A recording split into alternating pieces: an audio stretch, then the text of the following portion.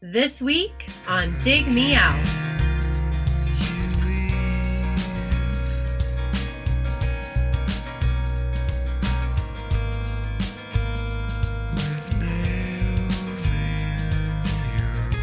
With your hosts, Jason Ziak and Tim Minichi.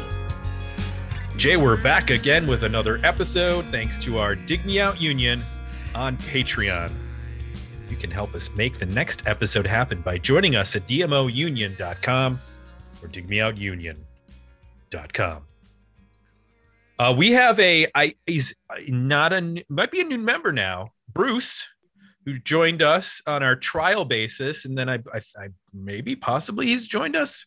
I don't know what the period is. Is it 10 days, 2 weeks, an hour? How long does he get? It's 7 days. Let's just 7 call days. Let's just call it done. He's a member. Welcome, Bruce. We have You're a member in. You with can't us. get out. Sorry. Can't get out. Yeah, you're locked in. It's a very hard to. It's like canceling your cable. It's going to take a couple weeks. There's no email you can send. You got to call us. Yes, actually, you have to wire us via Western Union to terminate your relationship. You have to submit in writing. Right. It has to be a 5-paragraph with an opening statement, 3 declarative statements, and then a closing paragraph. Anyway, we have a union member with us here, Jay. He's been here before. You might remember him from such episodes as the Bryan Jonestown Massacre, Give It Back. Mm-hmm. That was in 2021. And then also Le Tigre, their self-titled album. That was last year. And he's joined us for some roundtables, 91, 92, 93. Hey, if we have a 1994 roundtable, I'm guessing Jeff will be there. That might happen in the year 2024, assuming, the jet streams don't collapse and the ocean currents, whatever. You know what? We'll find a way. We'll find a way to keep this going. Even in the face of the apocalypse, the Dig Me Out podcast is not going to break its streak of 670 something episodes without missing a beat. Knock on glass. Anyway, welcome back to the show, Jeff Gentis. How are you? Good, guys.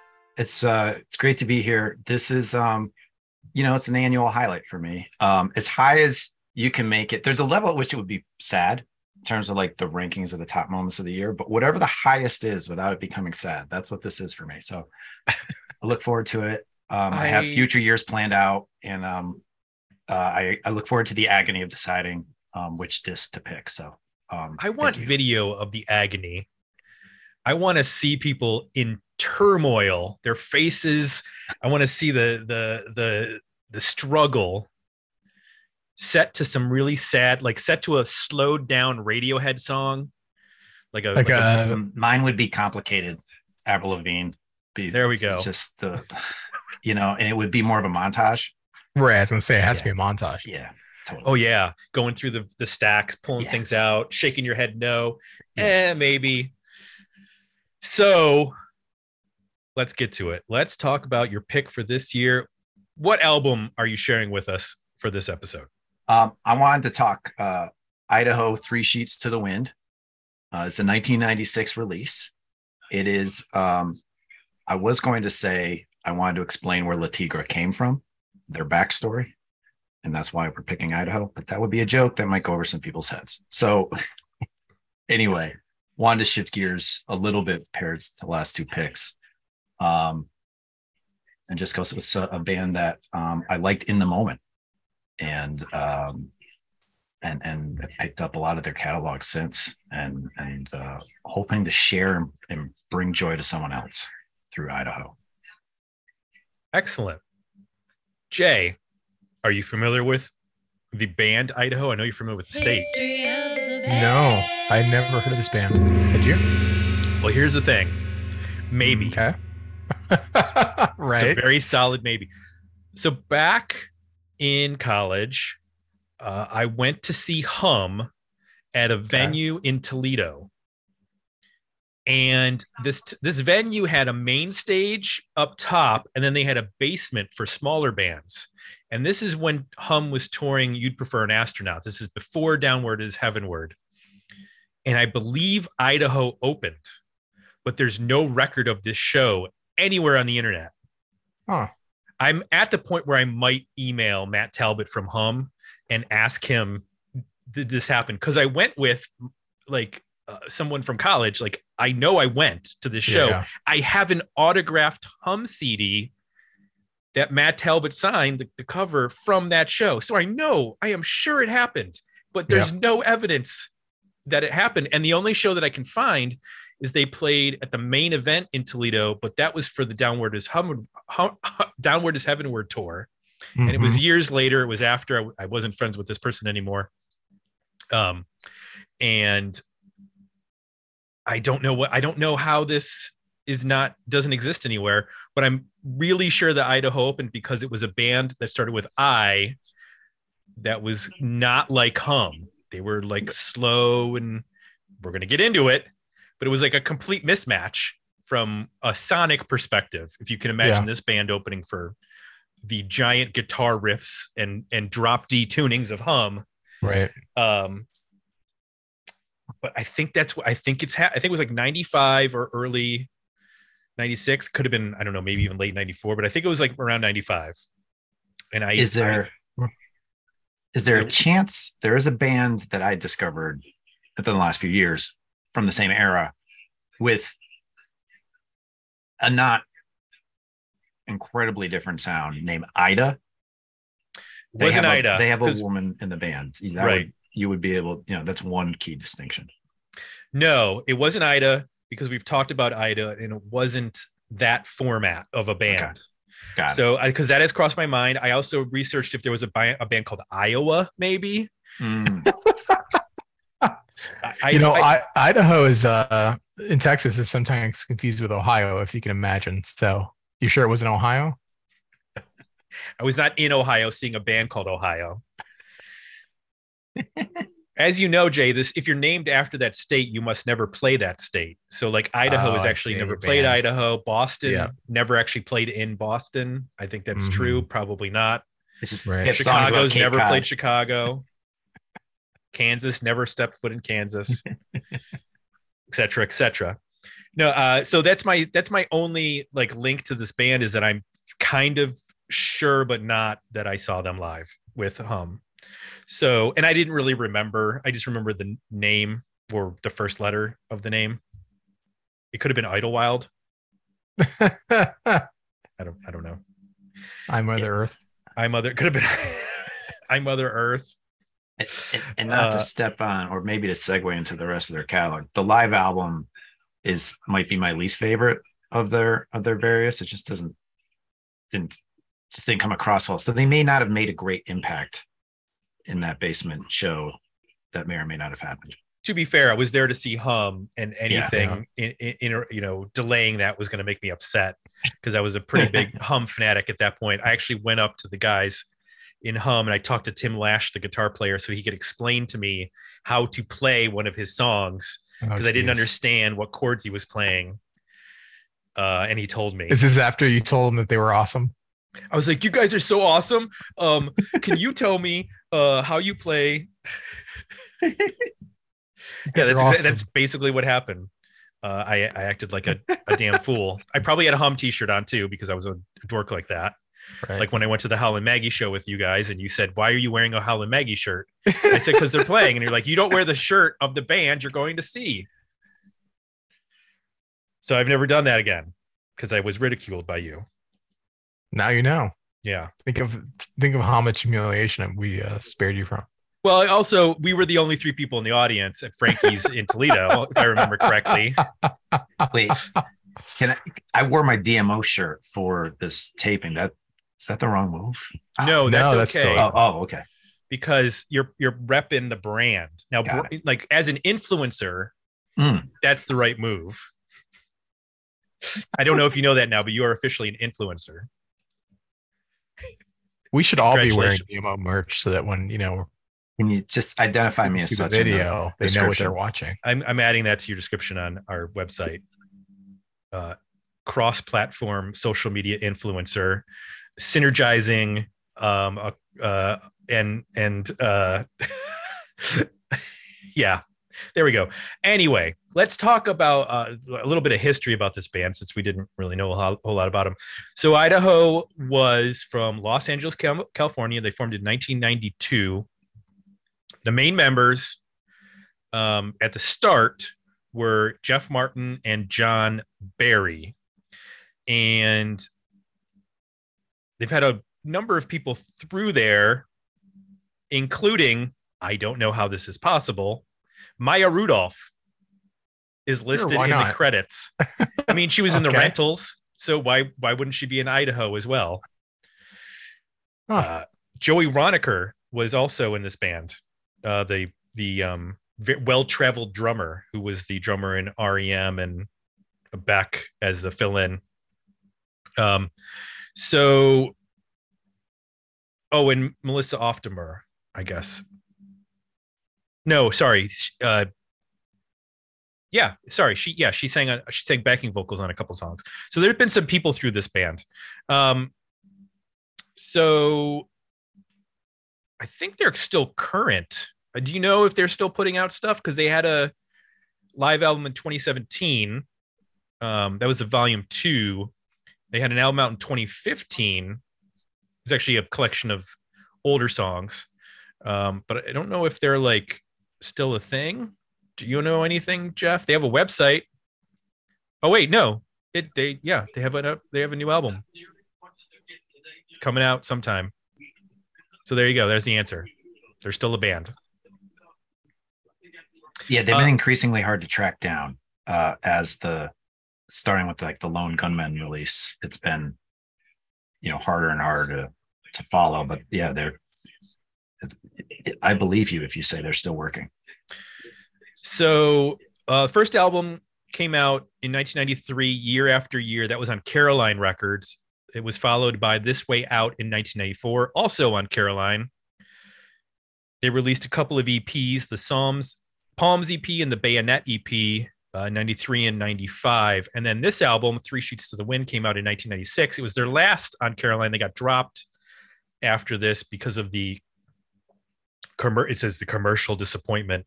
Oh my. But it was one of the first albums to employ high definition compatible digital. It was one of the first HD CD albums. Really? Yeah. Isn't that interesting? I would not have guessed that. Okay. Yeah. I would have guessed like some kind of like remaster of Steely Dan or something. Or Pink Floyd. Well, one of the first, not the first. So it's entirely possible that that Steely Dan was first. Yeah. I think Steely Dan was already high def. That's true. True. That's probably right. After this, they released Alas in 1998, Hearts of Palm in 2000, Levitate in 2001, The Lone Gunman in 2005, You Were a Dick in 2011. Oh, that's a change in tone. Yeah, that's their hardcore album. And as mentioned, there's some compilations, some live albums, singles, that kind of stuff. So you can all look that up on the web. And in 2019, director Mark Davis began filming interviews for a documentary about the band called Traces of Glory. It was supposed to be completed in 2021. I don't know if COVID interrupted that, but in 2021, the band actually toured for the first time since 2001. The permanent members right now are Jeff Martin and Robert Franzo, because I believe John Barry passed away at some point in the last couple years. I'm not seeing where that info is, but I remember seeing something about that. Yes, sorry, 2016, he passed away. Comments, Patreon. We got a few. We'll get to the poll at the end of the episode. But Gavin said, love this. Not sure how I was blind to it. Maybe as it's more what I listen to now than in 1996. Either way, thanks, Jeff G. I'll be exploring their work. We're the album. Willie Dillon said, I'm surprised I hadn't heard this before, as it's right up my alley. I'm not sure what to say other than we're the album. And then he put a little trademark after that, which is nice. I like to see people recognizing our trademark on the phrase we're the album. Don't ever try to say it without paying us a nickel. And so that's two people who had not heard this record. And like Jay and I, going into this as new music. So Jay, tell me one thing you liked about 3 Sheets to the Wind by Idaho. Well, first, I just want to ask, Jeff, you're up 2-0. You sure you want to call it a game now, or do you want to keep going? We should turn this into a game show. It's right. So whose line is it anyway? Right. Type showdown. Yeah. Do you want to? You can Cash keep your out prize, now, or do you want to go for 4? I am a gambling man. Let's keep double going. down? Right. I love it. Well, this is an interesting record. It doesn't sound directly like it sounds familiar, but not. I had a hard time like pinpointing a genre or a group of bands that it sounded like. It's in this space where it's rock. It's 2 guitars, some piano, drums, bass. It's got a little bit of like an indie feel to it. You hear little moments of maybe like on Catapult, you hear a little bit maybe like a Dinosaur Jr. kind of riff in there, but it's all presented in this really soulful kind of intimate vibe. Like to me, this is like it's a feeling record. Like it just has a feel to it. It has an emotion or tone that just permeates it. So even if they're doing something that's a little bit fuzzy and more guitar overdrive driven, like Catapult or Pomegranate Bleeding, it's not done in a way where it's like push. Sometimes the point of rock and roll is to kind of push you back a little bit, get some distance. It's to be in your face. It's to confront you. This is done in a way that even when the band gets louder, a little bit, more aggressive, and they're most often not. It's most usually pretty contained or even quiet. It's still pulling you in. Like it's strange in that way. There's something about the way it's performed, recorded, engineered, just presented. It's done in a way like you feel like you're being invited into the room, which I think is what makes it kind of hold together. So that when they get into these more restrained, like slower, quieter moments, and then they get louder, it's not really like abrupt or foreign. It still feels like the same, like you're hanging out in the same room with the same people, in the same band. Melodically, I think it's really strong in some parts. Pomegranate Bleeding is a good example. A Sound Awake is another. Stay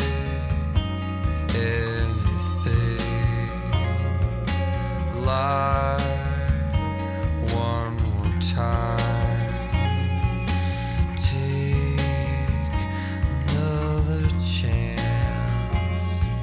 and freeze up again through wires. The moon is orange, so something's right for once is enough. So don't fake a heart. Really cool atmospheric swirling guitars. There's really solid melody and delivery on the chorus part through the line through the wires. It really kind of jumps out and grabs you. I think it's Glass Bottom has a really interesting chord progression to it, where it's almost like this climbing feel, and really I think really strong chord choices too. You don't always know where the chord's going to go. So I think those are good examples of melodically how strong this record can be. And then there's just a depth to it, I think. Stare at the Sky, Alive Again. There's do a great job of presenting these like intimate, emotional kind of songs, that really restrain, really pull you in, really focus on the vocal, all of the little guitar intricacies, how they're playing. I'm hearing like a lot of like maybe finger playing mixed with pick playing, mixed with, clean tones. Sounds like maybe even there's some acoustic guitar being played through an amp. There's all these little details that kind of pull you in and create this like definitely a like emotion, filled room or presence to it. So it's, I think, an interesting record in that way. It's not straight up just, alternative rock record. It's not emo. It's not lo-fi. It's not, it's not all of these other things. It's something unique in the middle that kind of, it touches on a lot of that stuff, but is its own thing. So that's some of the stuff that I liked. Would you think, Tim? Well, in addition to what you said, I want to focus on Jeff Martin's vocals because they're really emotive without being emo, is the way I would put it. He's got this like Mark Eitzel kind of delivery that works so well in a hushed storytelling kind of way. It's pretty much a slowcore album except for tracks 2 and 3, Catapult and Pomegranate Bleeding. Basically the rest of the record, if you were to pair this with like Low or Red House Painters, or as I mentioned, like Mark Eitzel and American Music Club, it would fit like right in there. Some of the shaggier stuff, like those songs, did remind me of Elliott Smith, especially with the Heat Miser era. And there's this unpolished aspect to his vocal where you can hear him, kind of warble a little bit out of key here and there, but it sounds appropriate with the music. And I really like some of the touches that they add. A song that you didn't mention, but that I like is Shame. It has an electric piano, sort of, just, it's not overwhelming.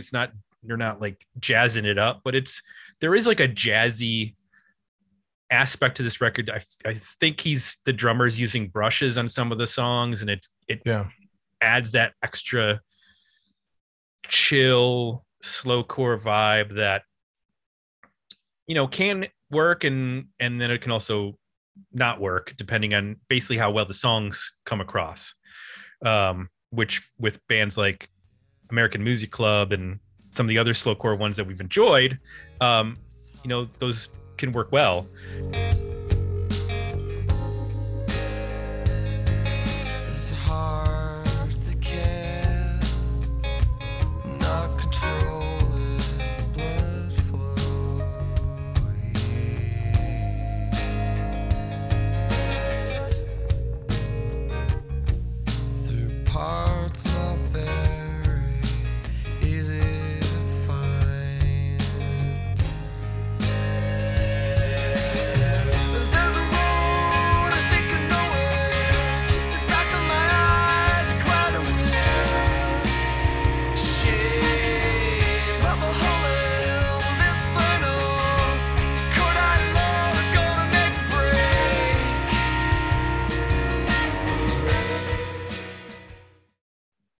If it wasn't for Jeff Martin, I don't think that I would have been as intrigued, but because his voice is at the right sort of sound for this, it kind of draws you in, and it really kind of holds your attention with his delivery style and the sound of his voice.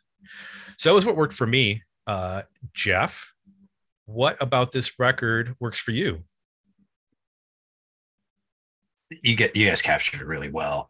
I also like, relative to other albums in the catalog, that I think it's a mixture of Catapult and Pomegranate Bleeding, but they're not out of place, but they add a level of variance within the tracks that most of the other albums are good versions of the slower songs on this.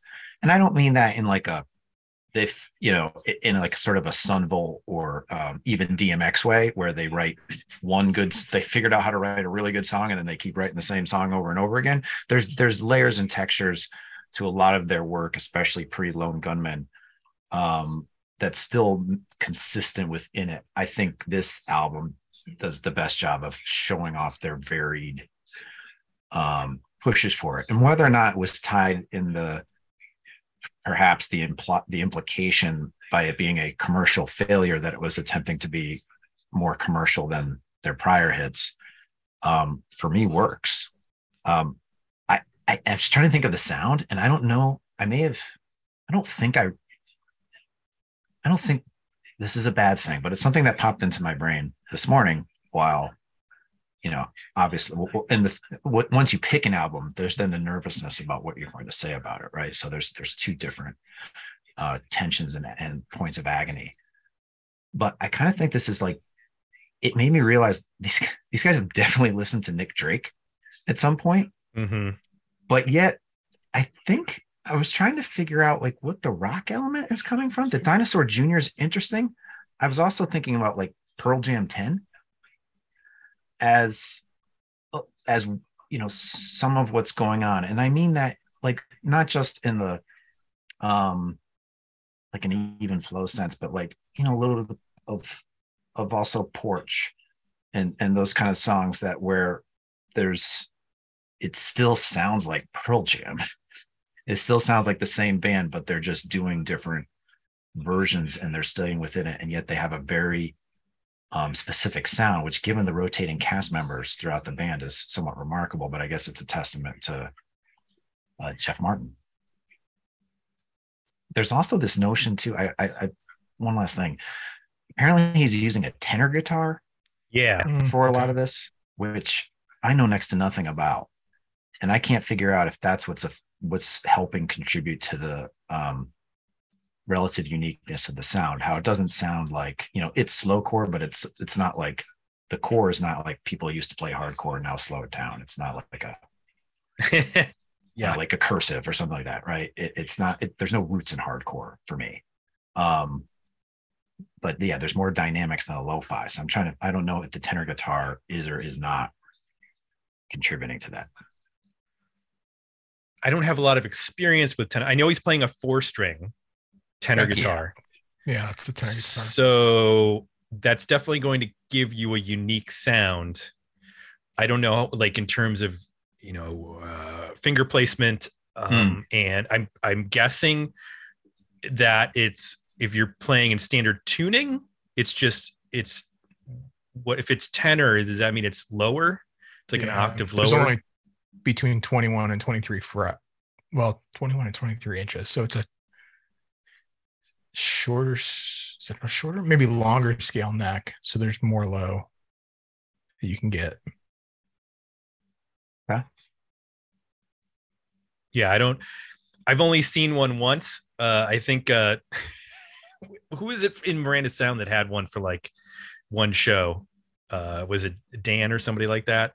They broke out like a tenor guitar for like one show, and I'll have to check with our friend Billy about that, because I remember seeing it and being like, what in the hell is that thing? I think I've always thought of them as being like somewhere between a bass and a guitar. You're able to like sort of hit that middle space, those tones between, which is interesting because the bass on this record is very quiet.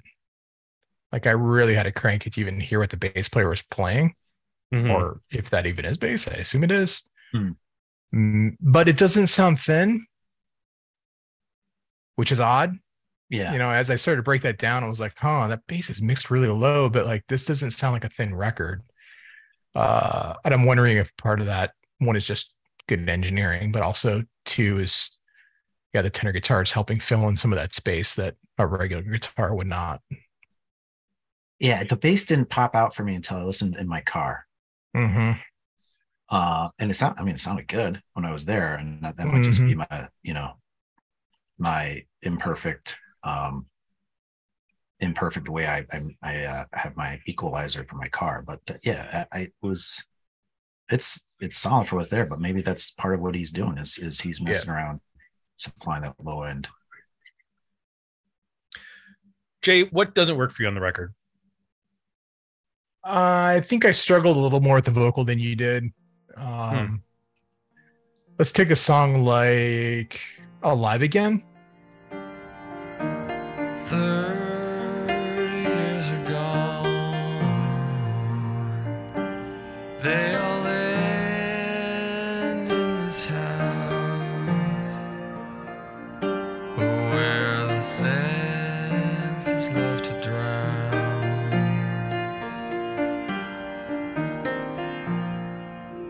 Late December is what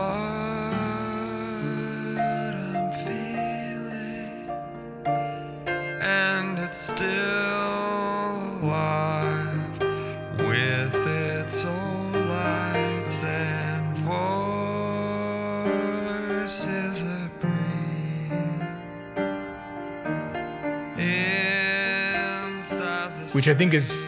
a moment on the record that I like the idea of, and I got excited about when I first heard it. So it's piano driven. It's really cool room sound, but it also, and it's sparse, but it also provides so much space that the vocal needs to work. And I think it's just an example of when that happens. You hear, to me, I hear the limitations of the voice, and sometimes that's totally fine. I mean, there's a lot of singers I really love that don't have incredible range, but like he hits these moments where he's just on the edge or trying to push to a place that sounds really uncomfortable. And when the record gets sparse like that, it's just a little distracting to me. You know, it's just kind of I'm focusing too much on that. The vocal just being a little off key or not in the note or trying to find the note, like pushing to get to it. So I struggle with that. It also hits a bit of a lull.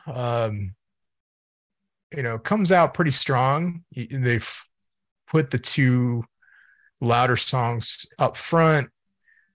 Stare at the Sky is in the middle of the record. It's a bit of a transition. Things get sparse. It's still an interesting song, but then it hits this stretch where it gets real slow.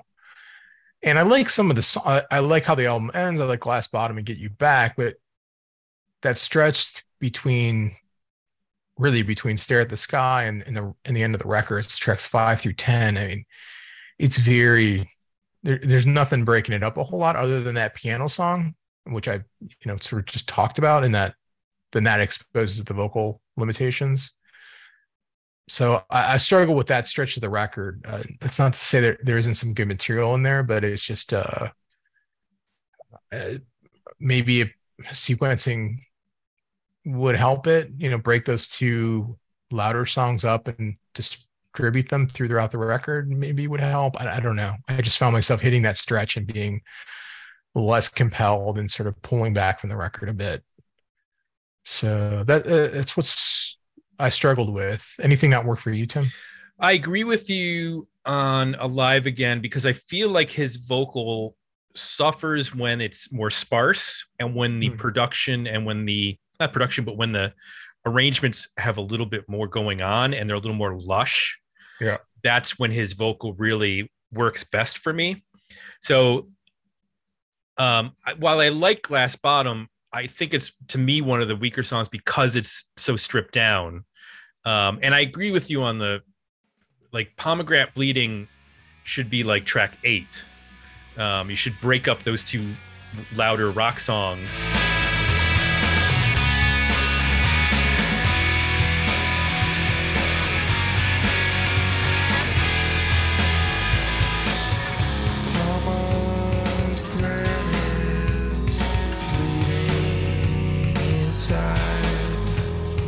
Let it happen or wash it away. 'Cause I know those questions are looking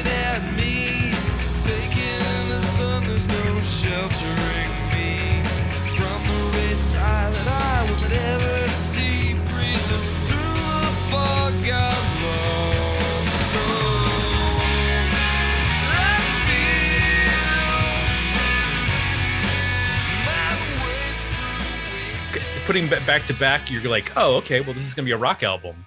I'm like, nope, that was it. Yeah, You're done. yeah. You come in thinking, oh, the first song's got this kind of jangly, soulful thing going on. It's kind of simple and sparse.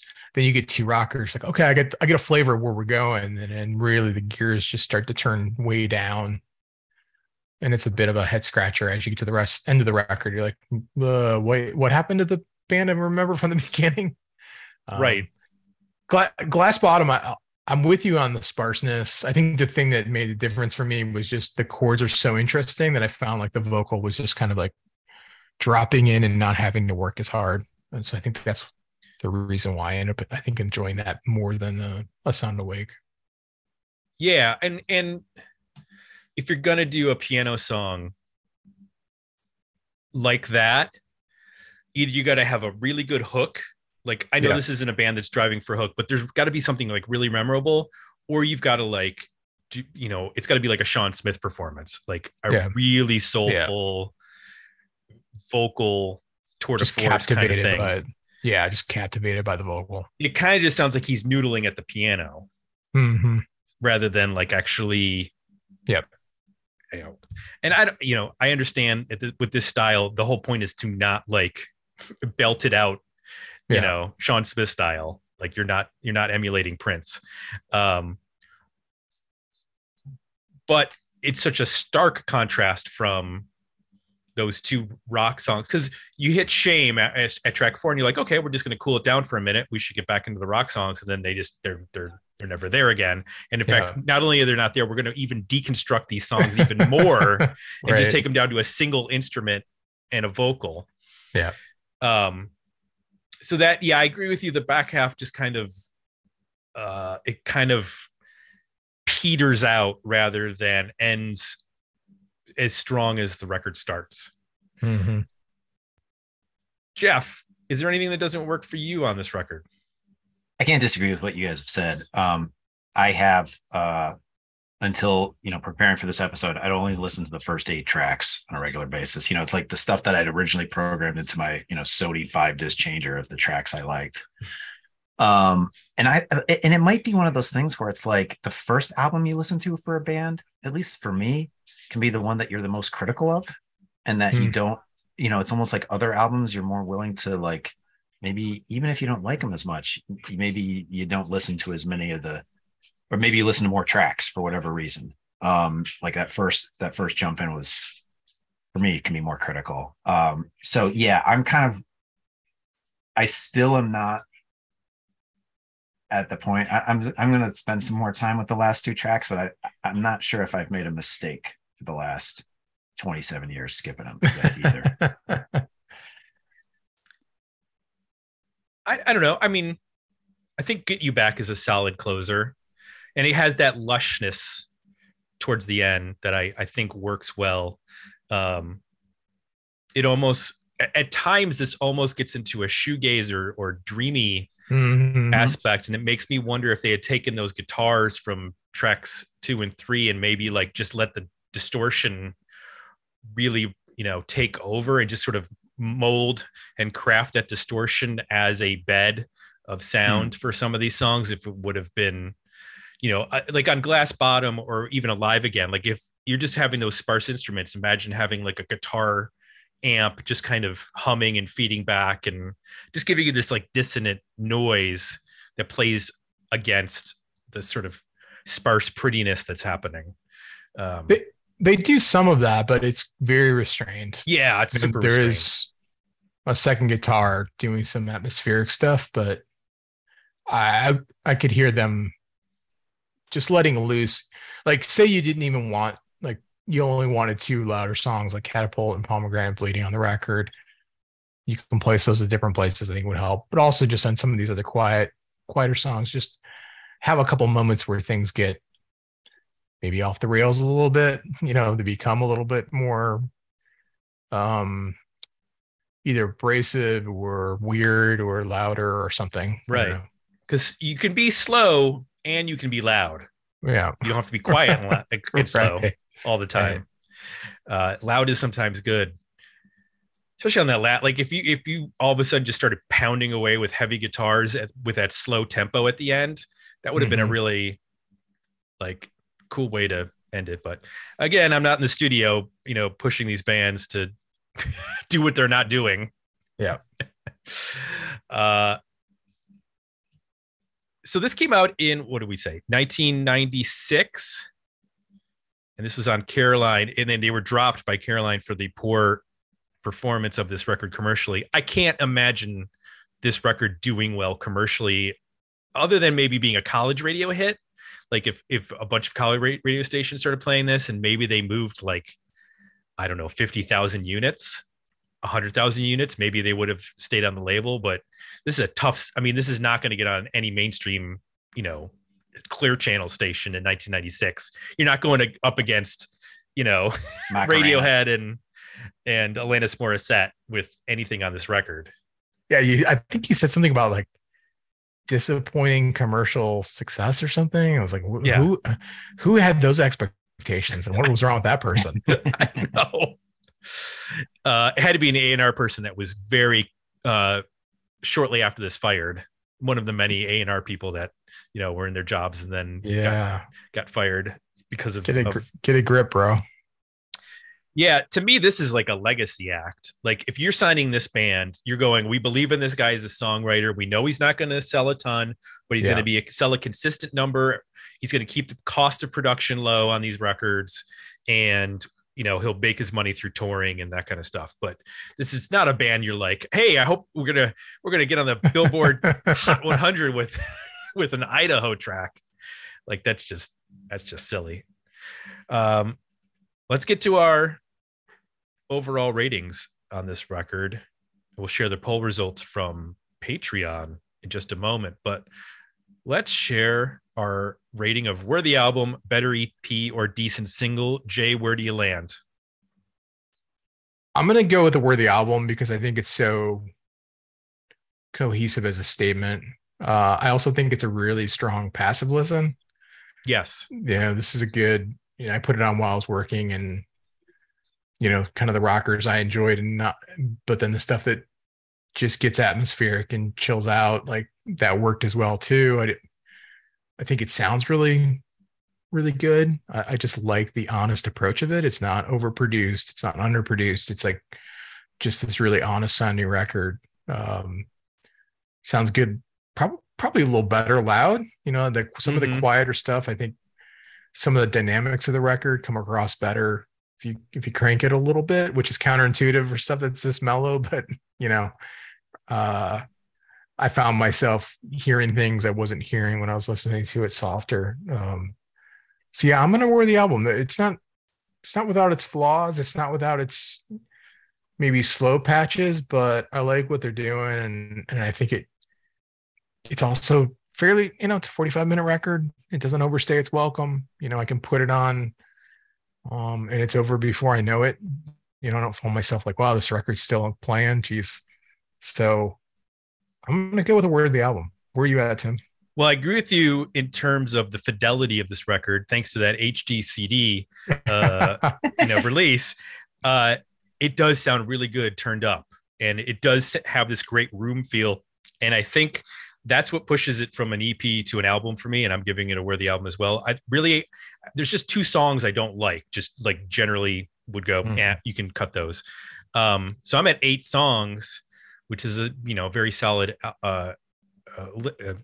album there. But I 100% agree, this is a great album to just sort of put on, and it doesn't demand your attention, but if you give it your attention, there's some really interesting things happening with regards to just it's slow, so the moments are fleeting, but there are some like really cool little like I mentioned, the electric piano and those sorts of things, just these little extra sounds that kind of pop up, and it makes it a rewarding headphone listen as well. It's quite a contrast from the 2000s review we just did of The Nation Blue, where I think we were debating, if we heard this for the first time in our life right now, like, does it fit? Does it work for us? Can we play it in the house? Like, right. we were like, no, it's probably more appropriate for, the 20-year-old versions of us. Whereas this record, I think, is the opposite. Like, it probably works better now than it would have if I would have heard it in 96. Yeah. And, this, I could play this in the house and nobody would like run over and turn it off. Holding Right. their ears, like, what are you doing? Why are you punishing us? Yeah, exactly. Yeah. Although maybe 20-year-old us with some quality chronic would have enjoyed this. Not that we ever had any. We'll just never know. We'll never know. Jeff, share with us.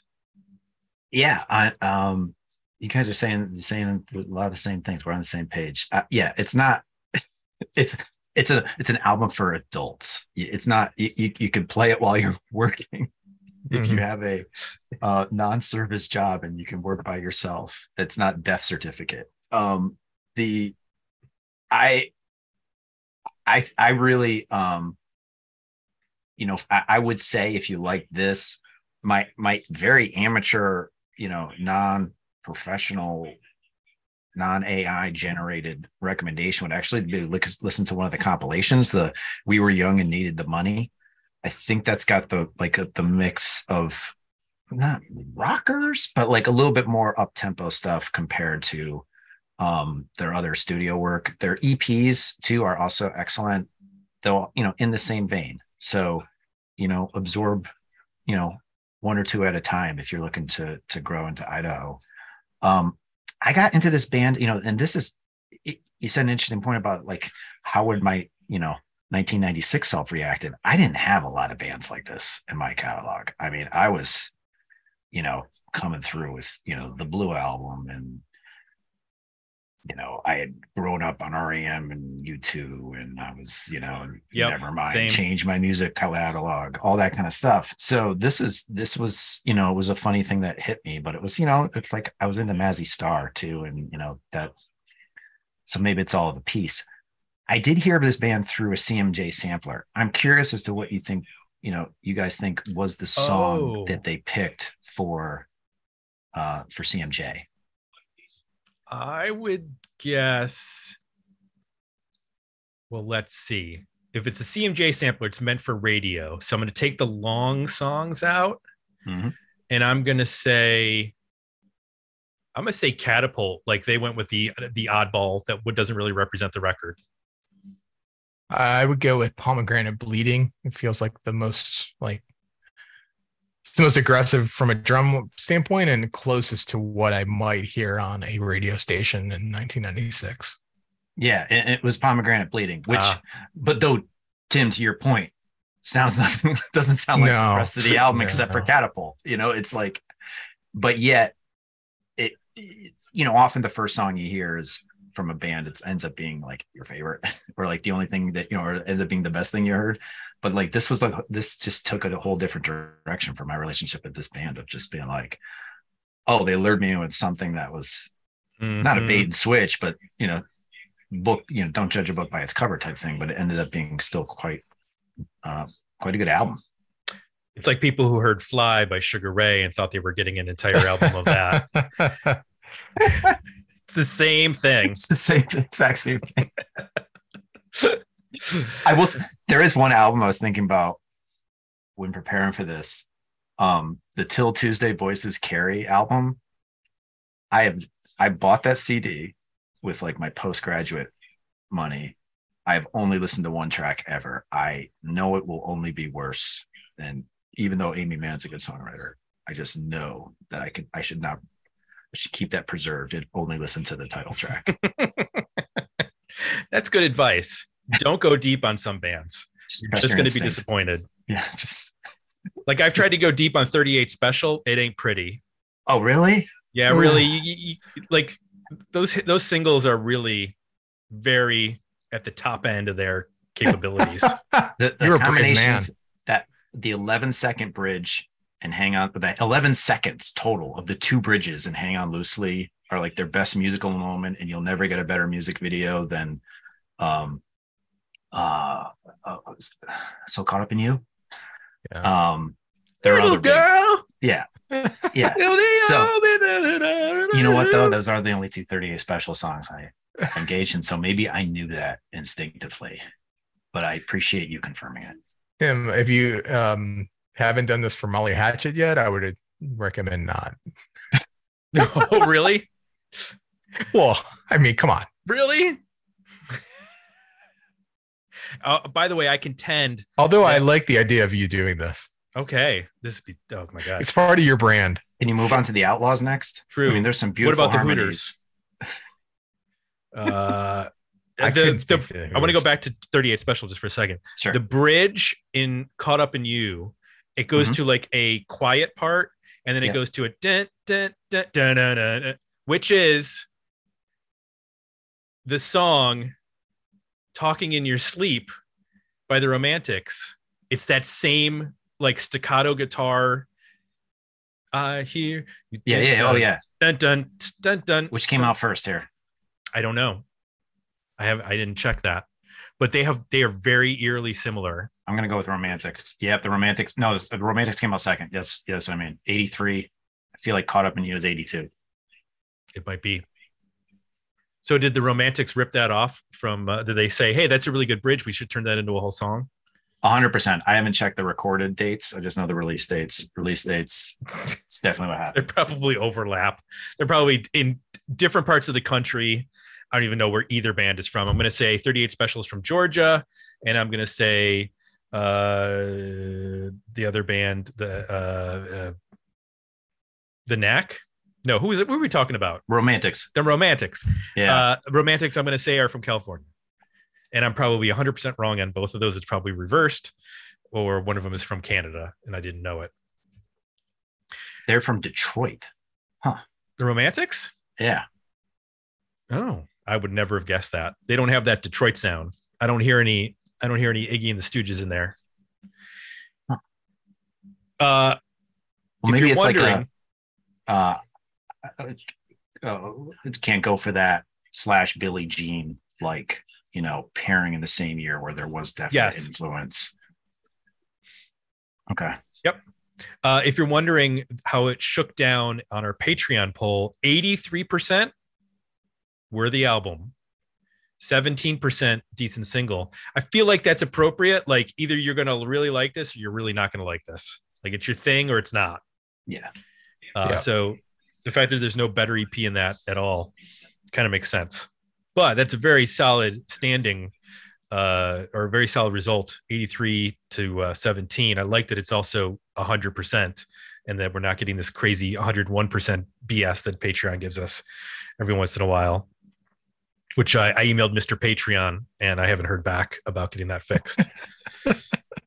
Bob Patreon. Jeff, thank you for bringing another interesting, and you have no idea what you're going to go with your pick now each year. You've got 3 very different sounds, so I appreciate that. You're unpredictable. You're like a wild card. We don't know where we're going to get, and I like that. Keep it up. Thank you.